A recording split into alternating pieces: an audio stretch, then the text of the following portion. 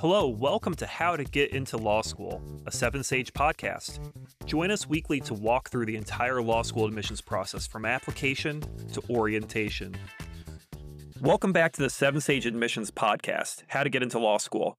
In this episode, we're going to be discussing character and fitness statements. I'm Jake, and joining me again are Brigitte and Aaron, and how are we all doing today? Doing great. Good. I was just trying to buy a minivan on the internet. That's the most millennial dad thing that I've ever said, I think. Oh, man. Buying cars with small children is, I don't know, Aaron, like for our audience who are 22 years old and don't understand that aspect of life, how would you summarize it? It's exciting. You're paranoid if you're getting the right vehicle for your kids, if it's going to be safe enough, if it's going to have the feature, the DVD player that they need. The stakes are high, man. Like right now we're driving my grandfather's old Toyota Camry, and I got these three boys crammed in the back seat together, and it's like 10 minutes is the limit, We're totally stuck. And everyone says, I'm not going to be the person who gets a minivan until that second child arrives, and then they go, wait a second, I can't go anywhere. Oh, yeah. Man. So I feel you. God bless. Hopefully recording this podcast represents a welcome reprieve from the insanity of that process. It's like vacation, yeah. Do you have a minivan? Oh, proudly, yes. Toyota Sienna, highly recommend. That's what I'm trying to get. That's what I'm trying to get. They'll just give you a Honda Odyssey, but you can't get a Sienna anywhere. Yeah. Brigitte, what are you guys riding around in? Or are the minivan days done? Well, one, they're done, and two, I never capitulated. And proudly so. Anytime someone told me they were buying a minivan, I was like, no, don't do it.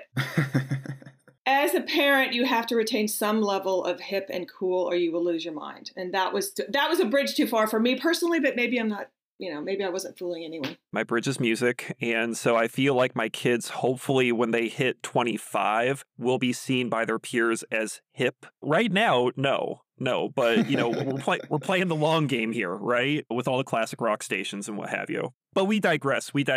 So today's episode has the prospect of being both informative and perhaps titillating, because with character and fitness issues, ultimately we're talking about, have you ever gotten in trouble? And you need to disclose these things on your law school application. But hey, Brigitte, as the actual lawyer in our virtual room here, what are these character and fitness questions? Why do law schools ask them on the application? And ultimately, why do state bars care about these questions? That's a pretty big question there, Jake. But let me get started unpacking that. Yeah, Take it away.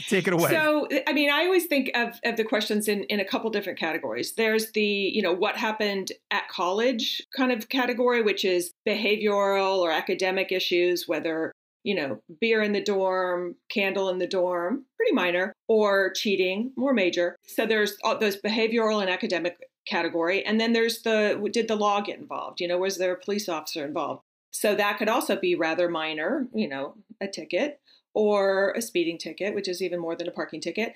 And then on up from there, violence, fraud, etc. So there's a huge range of items that can be discussed roughly in those two big buckets. Why do law schools ask this? In part because law schools do want to have some measure of character and try to find folks who generally abide by the law and follow rules and et cetera, et cetera. Another reason they do so is because the bar does ask for those same does an investigation at the time that you're admitted to the bar to see what's in your criminal background, if anything. And the thinking is it kind of needs to match. What you said was your history in your in your law school application needs to match what the bar finds. And that can be a real problem. And the law school doesn't want to have you go through an entire legal education, take up a spot in their school for someone who's never going to pass the bar. So that in part is what motivates this. Yeah, and you can think of it almost, the way I've always described it to students is that you can think of the state bar as being a bit like a union or a guild, where they want to have some sort of quality control on the incoming members of their association. And given the nature of the legal profession, where as lawyers, you're advocating for your clients,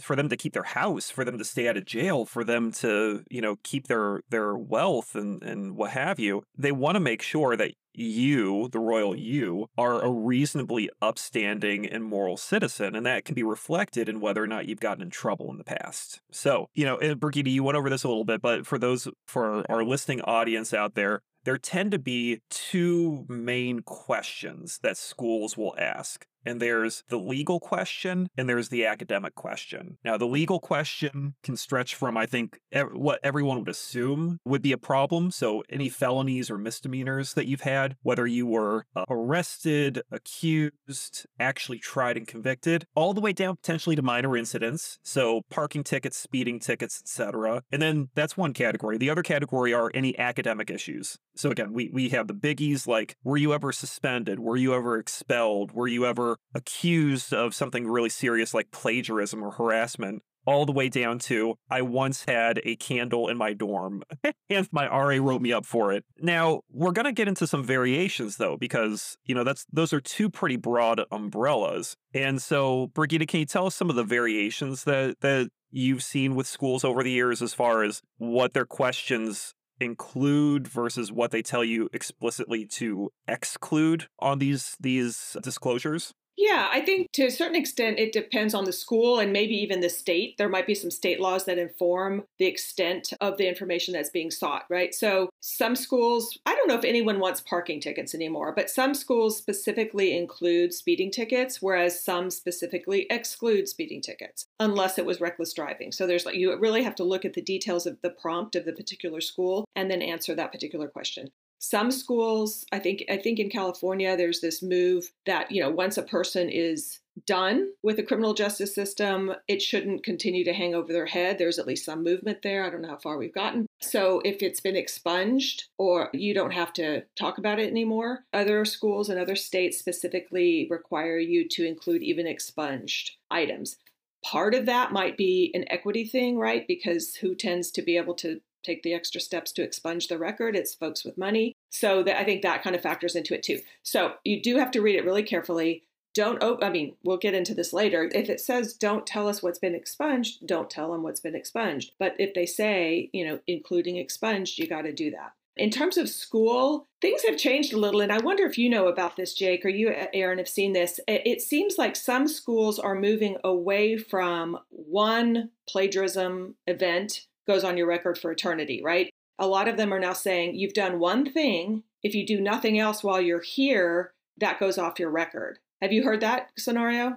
Yeah, and also the variations of, and here's where we move into the gray areas, right? So you were kind of accused, but there was never a hearing. There's nothing on your record, and you've checked with your undergraduate institution. Is there a record? And they say, no, there is no record. Should you disclose that? Things of that nature. As far as what I'm seeing from school questions on actual applications, I'm not sure if I've seen any school say, and I don't know if you were suggesting this really, Brigitte, but like, hey, you get one freebie as long as it wasn't anything too serious. It seems more like either they say, tell us everything, or tell us everything unless it's a matter that was expunged or sealed, in which case you don't need to disclose those matters.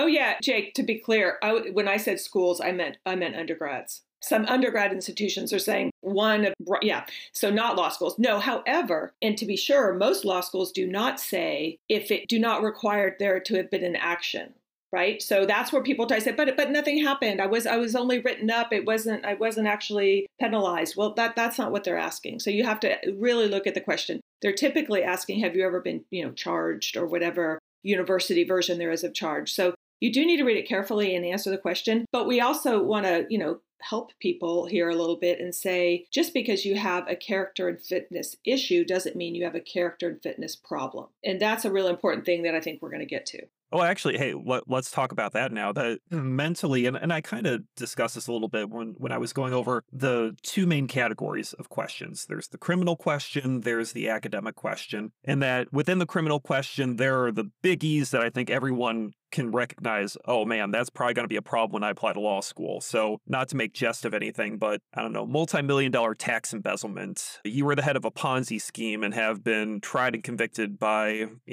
the local district court in your part of the country. I think most people would look at that and say, yeah, heading a Ponzi scheme, that sounds pretty bad. You should probably disclose that. But now let's move down to criminal issues such as you were cited by the local police for having an open alcohol container at a football tailgate when you were 19 years old and a sophomore in college, right? So you can think of both of these categories, the criminal and the academic categories is then having three substrata, which is there are the minor issues, there are the serious issues, and then there are the potentially disqualifying issues. So, Aaron, as someone who's worked with folks in disclosing these matters, what are some of the minor issues that you've tended to run into over the years? What are some of our greatest hits there? Yeah, I was just thinking about a guy who was repeatedly cited for illegal window tinting in his personal vehicle. I mean, that could be serious. Were they blackout windows? I suspect that they were, yes. Oh no! There were three offenses, but I think that maybe it becomes a serious offense if you're like sort of serially refusing to take action. But Oh, for sure, guys. I mean, the pattern is the problem. Sometimes the actual act is the problem. One of them is enough. Other times it's not the one, but it's like this guy's not getting the message. Whether it's 4 DUIs or even probably for beer on campus or something like that, because you're not listening and you're not willing to follow the rules. So yeah, a pattern is a big problem. So here I think is what makes it minor is the way that you frame your window tinting problem. So the actual explanation, I believe, was that he had been given this car by like a family member, or he had purchased it used or something like that. The windows were already tinted, and he got all these citations in a short period of time before he could go get it fixed, which he then did. And so he explains that, as long as you explain that in a way that makes sense and doesn't sort of suggest that something else is going on, that's fine. And then it remains a minor issue.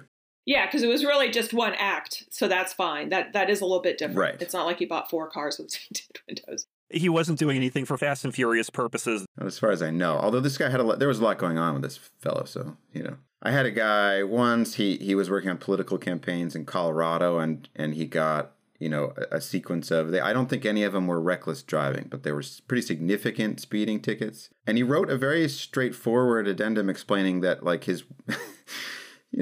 he felt very bad about this. Nothing had happened since he was under a lot of pressure at that time.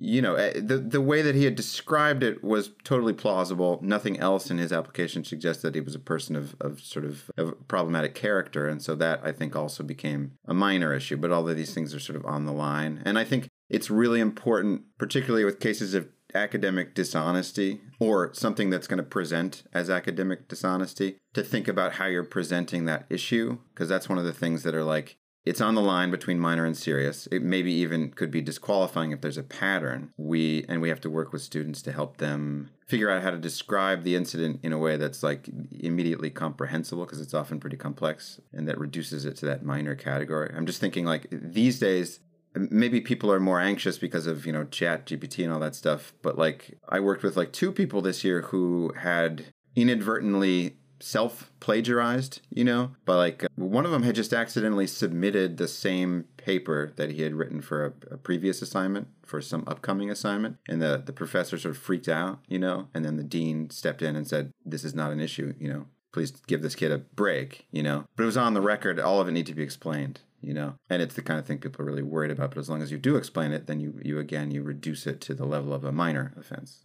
Yeah, because it also depends on, how you describe it and the tone or the words that you use as well. And does it match the facts, right? So, for example, there are the times you feel really bad for the students where maybe the professor ran it through some kind of system and it looked like a few too many words were similar to some published, story. That can be kind of borderline, because, who knows? I don't know. That's a hard one, because it's kind of minor, but yet it's still plagiarism. So it is more serious. But if you can put that in context, and then you have to talk about what were the consequences of that, right? If it was a 0 in the class, you had to retake. Okay, great. Put it out there. The admissions committee will be the judge of how serious that is. But there are other ones where I remember one where, the guy wrote whatever it was that he said why he was written up for plagiarism, but he was kind of playing it off as being minor. And yet he had been suspended for 1.5 years. So we were kind of like, I don't think so. This was back when I was at UVA. We're like, I don't think this doesn't match for us. You don't get suspended from that school for 1.5 years for something minor. So we knew it was a bigger deal. And so, yeah, we had to, that kind of went to the other end. Well, so and let's take a quick moment to recap. So, because we've been talking about the variation between minor issues and serious issues. So, just to make sure that we're assuaging any fears out there, isolated incidents that are easily explained, where no one was hurt, you're apologetic, you take responsibility, etc., are probably going to be minor issues. So, these would include basic speeding tickets. You were going 80 and a 65, for example. Minor issues regarding the academy. So, for example, Aaron brought up the self-plagiarism where it was clearly a mistake. Or I was working with a client recently who he clearly mistakenly turned in, rather than the final copy of his paper, he turned in his notes. And not everything in his notes was properly cited because they're notes. They're not meant for the actual final paper, right? And this was dismissed really quickly, where it probably didn't even have to go to an academic board because, again, clearly they were notes. Issues of that nature are also, for those of you who are attending, some students are attending undergraduate institutions with far stricter student codes of ethics than other schools. So, for example, there are some things that you're going to get in trouble for as a student at a Christian school that you may not at a big state school. And we don't need to dive into said issues, but the imagination, can run wild, obviously. You're not going to get in trouble for isolated issues of those kinds of natures. But as we've been discussing, two of those issues is not problematic. Now let's move into those more serious categories. The serious category can be continual minor issues. So it's not one traffic ticket, or one speeding ticket or two speeding tickets, it's 10. And they're all spread out. So it wasn't 5 years ago, they're recent. Or it's the minor issue taken to the nth degree. So it's one speeding ticket, but it's going 50 in a school zone with lights flashing and the crossing guard holding out the stop sign. That's a bit more serious than a basic issue. Anything else that we would add to that serious category? Serious, but not yet disqualifying. We're not at disqualifying yet. But we're getting there. So what else would be in serious? I think violence is serious and could be disqualifying depending on what it is, the context around it. But violence is going to always at least be serious, even a single incidence of violence. There are, there's the academic dishonesty stuff like we've been talking about, which are, these Byzantine misunderstandings. But then there's also actual academic dishonesty. You really have plagiarized. You were caught. Exactly. I think stealing is another one. Shoplifting comes to mind, right? Because, and there it's going to be really contextual how serious it is or whether it's disqualifying. And, if it's the kid who one time was caught shoplifting at the age of 13 with a bunch of friends or at the age of 10 or whatever it is, that's going to be very different from, I remember this one file that I read that, it was at age 20 and all of a sudden they're stealing. I'm not even going to say what it is because I don't want it to get back to the person, but the facts there were just like, what are you doing? And this person didn't show up to the court. So that was a problem. So that was that made it disqualifying because not only are you doing something that you really are old enough to know not to do, right? And then you're kind of thumbing your nose at the law. Not the best look. Yeah. And on that note, too, Brigitte, you touched on this, and I think we've touched on this a little bit, but just to say it explicitly, another issue regarding seriousness may be the timing of matters as far as how proximate to the present is this issue. So, for example, you brought up shoplifting when you're 10 years old, and now you're 22, 23 and applying to law school. That's one issue. But shoplifting 2 weeks ago is another. Or the issue of violence. Getting in a fight in the dorms is never a great idea. But if that was as a freshman, and it's now 5 years since, and it's clear since then you've been a good and upstanding citizen, that's different than an issue of violence last semester, and you're a graduating senior. That's more proximate, and you may still be going through the disciplinary process for that issue. So it may end up being just a matter that's taken care of in your university's Office of Housing or residence life or what have you. It may not be. It may be more serious. So, that issue of timing also can upgrade a minor issue into a more serious issue. And in the reverse, the serious issue can become more minor the more time passes. So if there's an issue that you're dealing with right now, that may be a consideration in whether you want to apply to law school this here, or if you want to give it a year or two to put it further in the past before you apply to law school. Okay, but now let's step from serious to disqualifying. We've mentioned a couple DQ issues. So, okay, so up to this point, if this was a soccer match, there's a difference between the referee coming up to someone who's committed a foul and telling them, hey, stop that. Then there's the next step, which is you get shown a yellow card. But now we're talking about being shown a red card. You're thrown off the field. Don't even bother. What are going to be some of those issues? So I'm wondering, first, what are the types of issues that are perceived as disqualifying, regardless of how long ago they may have happened? Yeah, I mean, I think it's fair to say that different law schools will react differently to the same set of facts. And so that's probably a little bit helpful for students who might have something serious on their record, because they might get a very different read from one school to another, and from one state to another, depending on what the state law says too. I think I went into the disqualifying when I was talking earlier, but I think a pattern can be disqualifying if that pattern is already somewhat of a serious nature, and then now that pattern throws it from serious to disqualifying. That could be 4 DUIs, that could be several plagiarism allegations.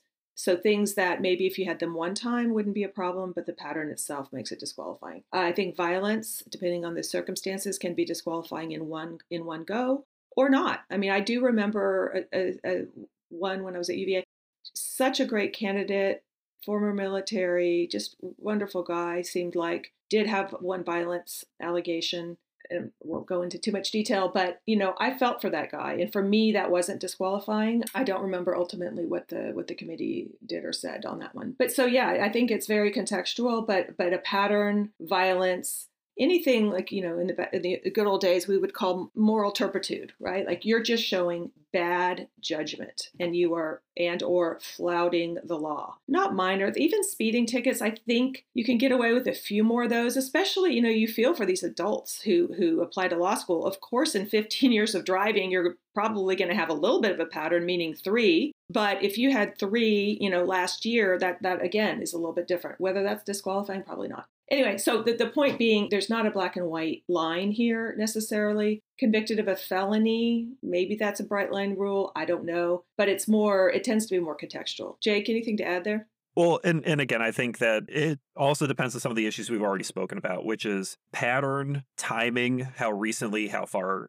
back, but also, have you changed your character? What's the tone with which you approach this? Have you shown that is no longer the kind of person you are? Are you taking responsibility for matters? And I think we're going to jump in a little bit into a section of some of character and fitness stories, both for the purposes of illustration as well as titillation. But in the interest of this category, disqualification, I once attended a plenary talk at LSAC's annual meeting, which was given by a professor at Georgetown Law who his legal education began when he was in jail, I believe for bank robbery. So I think we can all, sitting here in this recording this podcast, as well as our audience at home, can say, yeah, bank robbery seems like one of those immediate disqualification issues, and being convicted for that too. But, he was young, he was stupid, he saw the light, he changed his ways, and in jail became the model citizen and also became the jailhouse lawyer. So he was the guy who started doing his own research in the library about different codes and cases, and would assist his fellow inmates in effectively what at a law school we would call innocence project or exoneration project issues. So then he was released early for, good behavior and serving his debt to society. And when he was released, he applied to law school, and he got into many great law schools, and I believe eventually went to Georgetown for law school before then graduating and becoming a faculty member. So the issue, bank robbery, is disqualifying, but it can be then brought back down into a lesser issue with whatever happens afterwards. Responsibility, how far in the background it is, etc. Okay. So on that note, speaking of how we've defined the academic and the criminal issues, we've defined there are a couple categories. There's minor, serious, there's disqualifying. And we've kind of danced around this a little bit, but what impact can these issues have on an admissions decision? And again, I think here this is even contextual, because are we talking about a student whose statistics are pretty high up there, who are kind of in the middle, who are down low? Brigitte, from your experience, how would you treat those students that had a great academic profile and had more than a few character character and fitness issues. Again, not just the one underage alcohol citation, but had 3, and one was this past football season when the football team wasn't even that good. So what are you doing tailgating? Oh gosh, I think that's such a hard thing to answer in a vacuum, right? Because I do think the context matters of those specific acts, and then the context of the entire application matters. And then, the actual hard numbers of the LSAT and the GPA matter. So it's a hard thing to say in a vacuum. However, I do think, the other interesting thing kind of related to that was in the olden days, and maybe still in some places, people had marijuana charges. How do you treat old citations? I mean, that's a live issue in the law, right? And in legal reform, and what should be held against someone if it's now legal or is legal somewhere, et cetera, et cetera. So I think similarly, those things might in certain cases be treated now more like a beer in the dorm or a minor in possession. But now I've lost track of your question. The impact these have on admissions decisions potentially. It can be a bummer. I mean, some of these things we call it disqualifying for a reason because it actually disqualifies you from being admitted. Sometimes just because it really calls into question your judgment, and we've got other folks to admit who don't have those issues. But just like we talked about, and you just mentioned, with a poor GPA, for example, when you have distance from that, you've proven yourself otherwise, you might be able to overcome a low GPA. Same thing here. There's distance from this. You've shown that you understand what you did wrong. You're not doing that kind of thing anymore. You've become a different person, et cetera, et cetera. The addicts is the same thing. If someone's an addict, that's probably not the best moment to go to law school. But if you've managed to overcome that and be healthy and help others, that becomes really strong. So I have to push back a little on that just because contextually it's just so important what's going on around it. Totally. And not just the context of the actual application, which I think you really did a great job in providing in illuminating that, but also the context of the applicant pool too. So, and you mentioned this briefly, that, if there are enough of these issues and if the rest of the file isn't strong enough, we have all these other candidates over here. Well, I mean, my career in admissions was such that I was there for some of the bumper crop seasons as far as the number of applications, and I was there during some of the record drought season too. And so in those years when the applicant pool isn't as competitive, but you still need to enroll that class and you're getting pressure to still hit your numbers for LSAT and GPA, okay, well, let me bring this one to my admissions committee, to my faculty committee, where in the years when applications are up 20%, you don't need to bring that issue to your faculty committee because we have all these other candidates who can fill the same statistical need, but don't have those kinds of questions. So it's not just the context of the application, it's also the context of the rest of the applications too, which I think sometimes our audience, when we're talking with students, they know their application better than anyone. They know it inside and out, right? They know their tree, but they've never seen the rest of the forest. So sometimes it can be very, eye-opening for them to understand that a lot of the decisions that admissions offices make are not necessarily about you. It's just about everyone else and it being a really strong and competitive pool. Well, okay. Now, with that said, hey, Aaron, I want to kick this next question over to you. Let's move into some general suggestions and rules of thumb for how to approach these character and fitness questions and their disclosures. So as a writing consultant, what are some of the things that you always advise the students that you work with on how to approach these statements? So this partly depends on the nature of the issue that they're disclosing. First of all, I always say err on the side of disclosing. If you have a question about whether you should disclose it, disclose it. The consequences of not doing that are much greater than the potential liability of doing it. There are these different categories. So if the issue is minor, if you have 2 speeding tickets and they were a couple years ago, you don't need to write a paragraph of apology. It doesn't need to be a meditation on the nature of that offense. It can just be, on this date, I got this speeding ticket, and 1 year later I got that speeding ticket, and on both occasions I promptly paid the fine. Period. You're not required to express contrition, and if you do too much of that, it will seem weird because we all have speeding tickets. One time I was actually, I shouldn't share this. I don't know. When I was 18, I guess I was driving to the mall in a minivan, as it was. But 18-year-olds driving minivans, that's actually a problem. They are typically up to no good.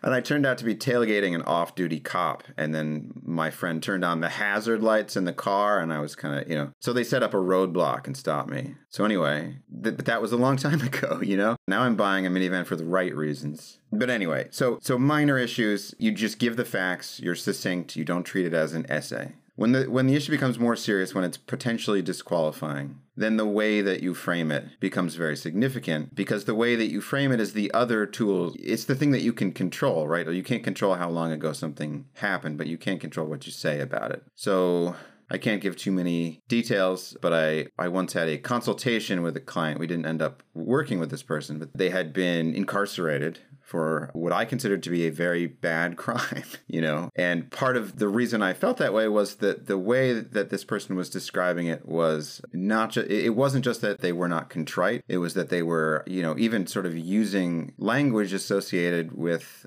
criminal justice reform movements. So they were saying that they were justice impacted, which is true, I suppose, in sort of like strict literal sense, but that is not at all what people mean when they say that. So they presented this experience as something that was very valuable because it gave them a perspective that other people weren't going to have. There was no apology, there was no context, there was no nothing. The issue actually was pretty deep in the past, but the way that they framed it was absolutely odious. Then I have, other experiences with people there was an issue when they were young, maybe, but it was a very serious issue. Something like, a DUI where someone gets hurt. In that context, you need to do the same thing as you do with the minor offense. You need to explain where and when it happened, the disposition of the case, all that stuff. But then you do need to explain what it meant to you, what you've done since. I would say almost in a majority of those cases, that experience is formative in some way. It's probably relevant to the decision to pursue a legal degree. I'm thinking of one example where the student got involved in public service.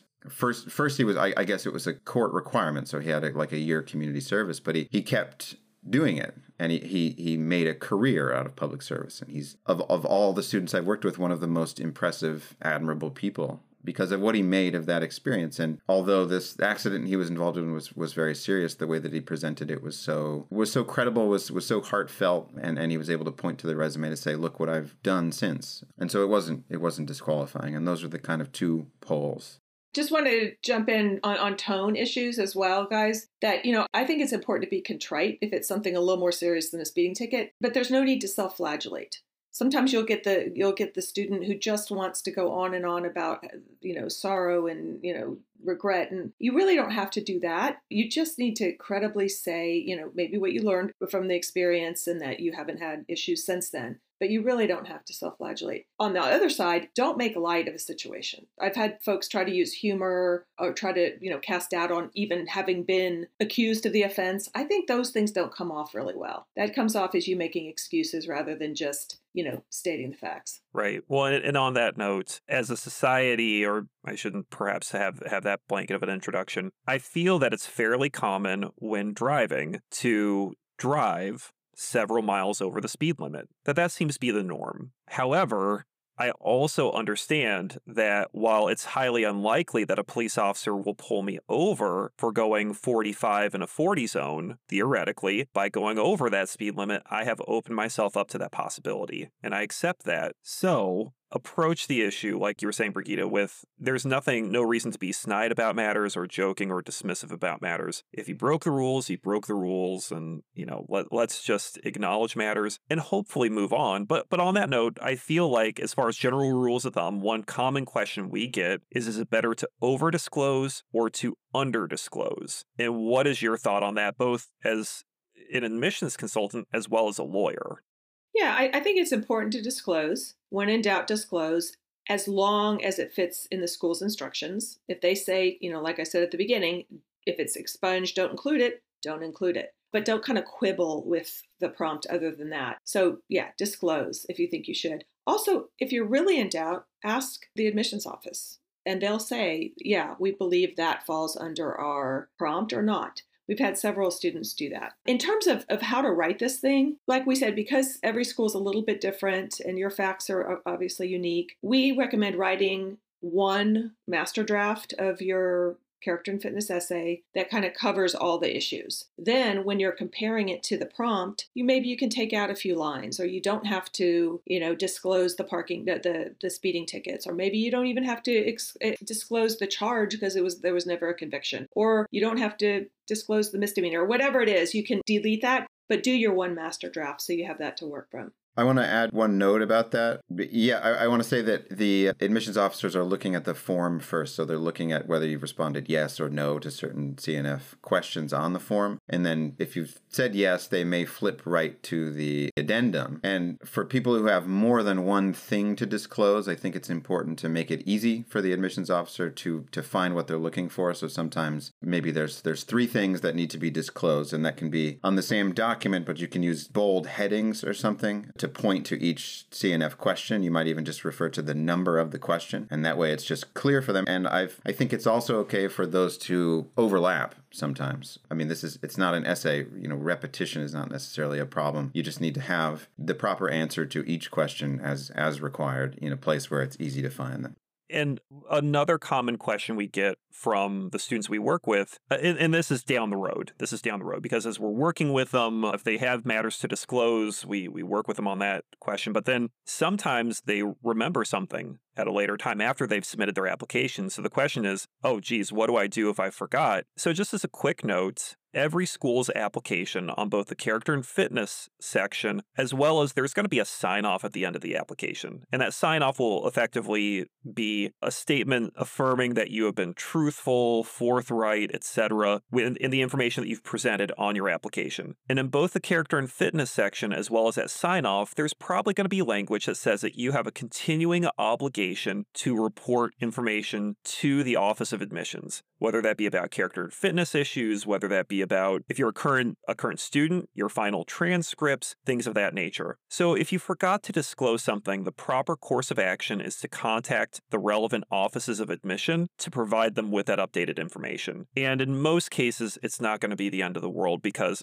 most of the character and fitness issues we run into fall into that minor category of underage alcohol possession, speeding tickets, etc. So I wouldn't be overly concerned. I think there can be some concerns if the thing that you forgot is a seemingly big thing. So because admissions offices may wonder, how could you? I understand you forgot a speeding ticket from 5 years ago. It was a minor issue. You paid your fine. You walked on. You forgot that assault accusation where it actually went before a judge before being dismissed. I don't know. That seems like a pretty big thing to forget. So when in doubt, be in touch with the admissions office. Explain the nature of matters. Be very forthright. But remember, at the end of the day, you have a continuing obligation to report, and the worst case scenario is that you don't update your file. You graduate from law school, and when the state bar does a criminal background check on you as you're preparing for the bar exam, they find that issue. They will contact the admissions office at that school and ask, hey, were you all aware of this issue? And if not, would you have still admitted them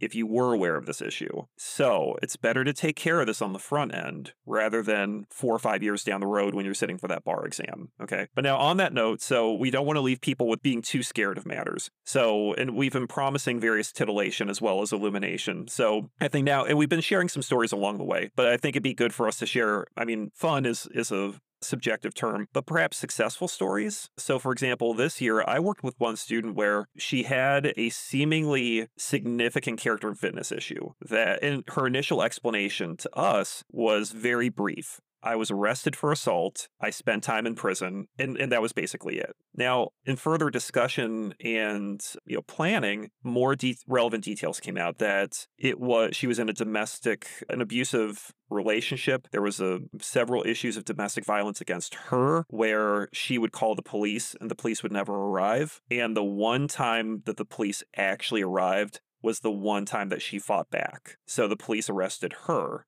and not her partner. So she was arrested. She did spend time in prison for that issue. But now here's where the success story comes into play. She turned her life around. She went back to school. She worked her way through school. So while waitressing, she did very well academically. She started working at a law firm. She did well on the LSAT, had no further criminal issues or character and fitness issues. And she was a highly successful applicant this year to many T14 schools. So I'll leave exact names out of it to protect anonymity a little bit there. But this is certainly one of those issues that, again, on the surface, this seems like a pretty easy disqualifying issue. Assault and going to prison. That's not good. But once you actually start talking about the context of matters and what you've done since then, that changes the game entirely. So that's more of a heartwarming success story. Brigitte and Aaron, do you all have any of those examples before we talk more about silly issues that you probably shouldn't have done one way or another? Well, I wanna know. It's absolutely infuriating how often I work with students women who are arrested for domestic violence in a situation exactly like that. I can think of 2 in the last 2 years who there's like a pattern of abuse. The husband is abusing them. They call the police, and the police take the woman away to jail. Aaron, it's almost like this country has had centuries of issues related to gender violence, stretching from Salem to the present. I don't know if you're aware of those, if you've ever read an article or a book about those, but if not, go to your local library, I suppose. It's the first I'm hearing, and I'm outraged. Salem, what? No.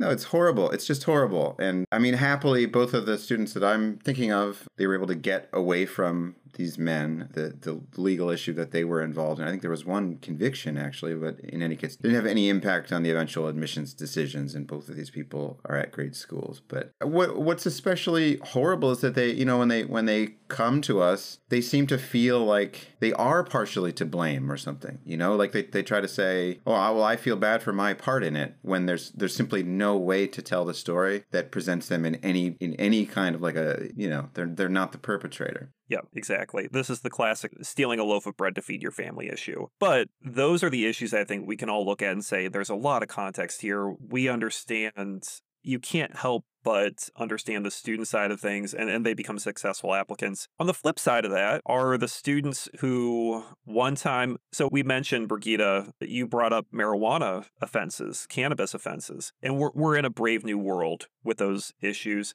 And it depends on what part of the country you're in. And so, for example, I live in Indiana on the border with Michigan. Michigan has legalized marijuana. Indiana has not. So theoretically, it's not just an issue of where were you when you purchased marijuana or used marijuana? Did you cross state lines to do that? I mean, but there are other ones where you have to look at and say, no, you shouldn't have done that. So there was the student one time who he admittedly had a drug problem, and not minor, or I shouldn't say minor drugs, but hard drugs. And his residential advisor was pretty sure there was an issue happening. And so the student decided to prank his RA by faking that he was effectively running a cocaine operation out of his dorm room. So including baking powder, baking soda, scales, razor blades, mirror, the whole thing. And so the RA came in for an inspection, saw all this, and said, I gotta tell ResLife because you're clearly running a drug operation here. And the kid said, haha, that's fake. That's not where my drugs are. The drugs are over there. Because he was so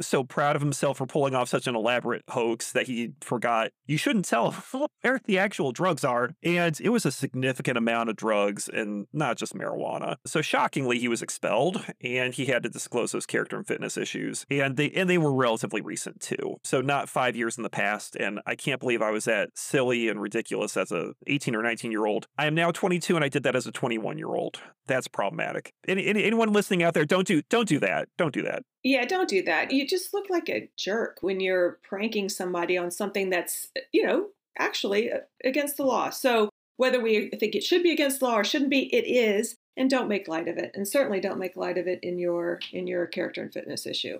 One of the most kind of the flip side of what we were talking about the domestic violence victim being charged is what I've seen a few times recently, where a young boy is accused of sexual harassment or something like that. And that is very much a serious charge, right? And even there, sometimes the context is really, really important. I'm just remembering one where I think the boy slapped his girlfriend on the behind or something, and then she was no longer his girlfriend, and then she accused him. Those are very, very difficult situations because one, we as the listener of that or reader of that, we can't help but be pained by that, right? Someone's not telling you the truth. Who's not telling you the truth? We don't want to disbelieve the victim, right? Because there's been way too much of that. At the same time, we also know that there are moments in which allegations are a little bit complex and maybe not 100% true either. So those are, I think, very, very tough. And I think you asked for fun stories. Definitely not a fun story. Sorry about that. But these are the ones. Yeah. Okay. That's okay. I think for me, plagiarism and then anything about allegations on sexuality, are just really, really hard and painful to deal with. And yet you have to.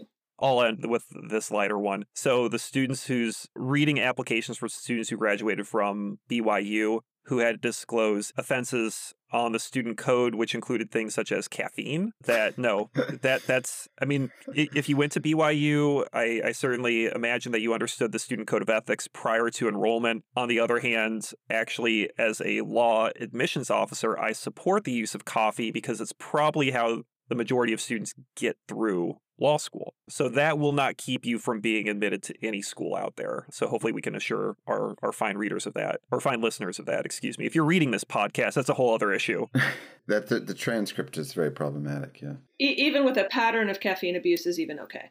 Absolutely. Absolutely. Just don't be running a caffeine lab out of your dorm room by any stretch of the imagination. Okay, well, hey, thank you, Brigitte and Aaron, and we hope that you all out there enjoy this discussion about character and fitness issues. And as far as general examples of ways to approach this, you may also want to check out our admissions course on the Seven Sage website, where we do provide some tips and advice and examples of how to approach these types of statements. Please remember to subscribe to this podcast on your favorite platform and join us next time as we keep diving into the ins and outs of applying to law school on the Seven Sage Admissions Podcast. Thanks for listening to this episode of How to Get Into Law School, a Seven Sage podcast. Please subscribe on your favorite podcast platforms. If you're interested in more help and guidance for getting into law school, also check out our website at sevensage.com. That's the number 7, SAGE.com. You can learn more about our LSAT course and tutoring, as well as the work that our professional admissions and writing consultants can do to help you with your applications. You can even schedule a free consultation with our LSAT tutors and with our admissions consultants.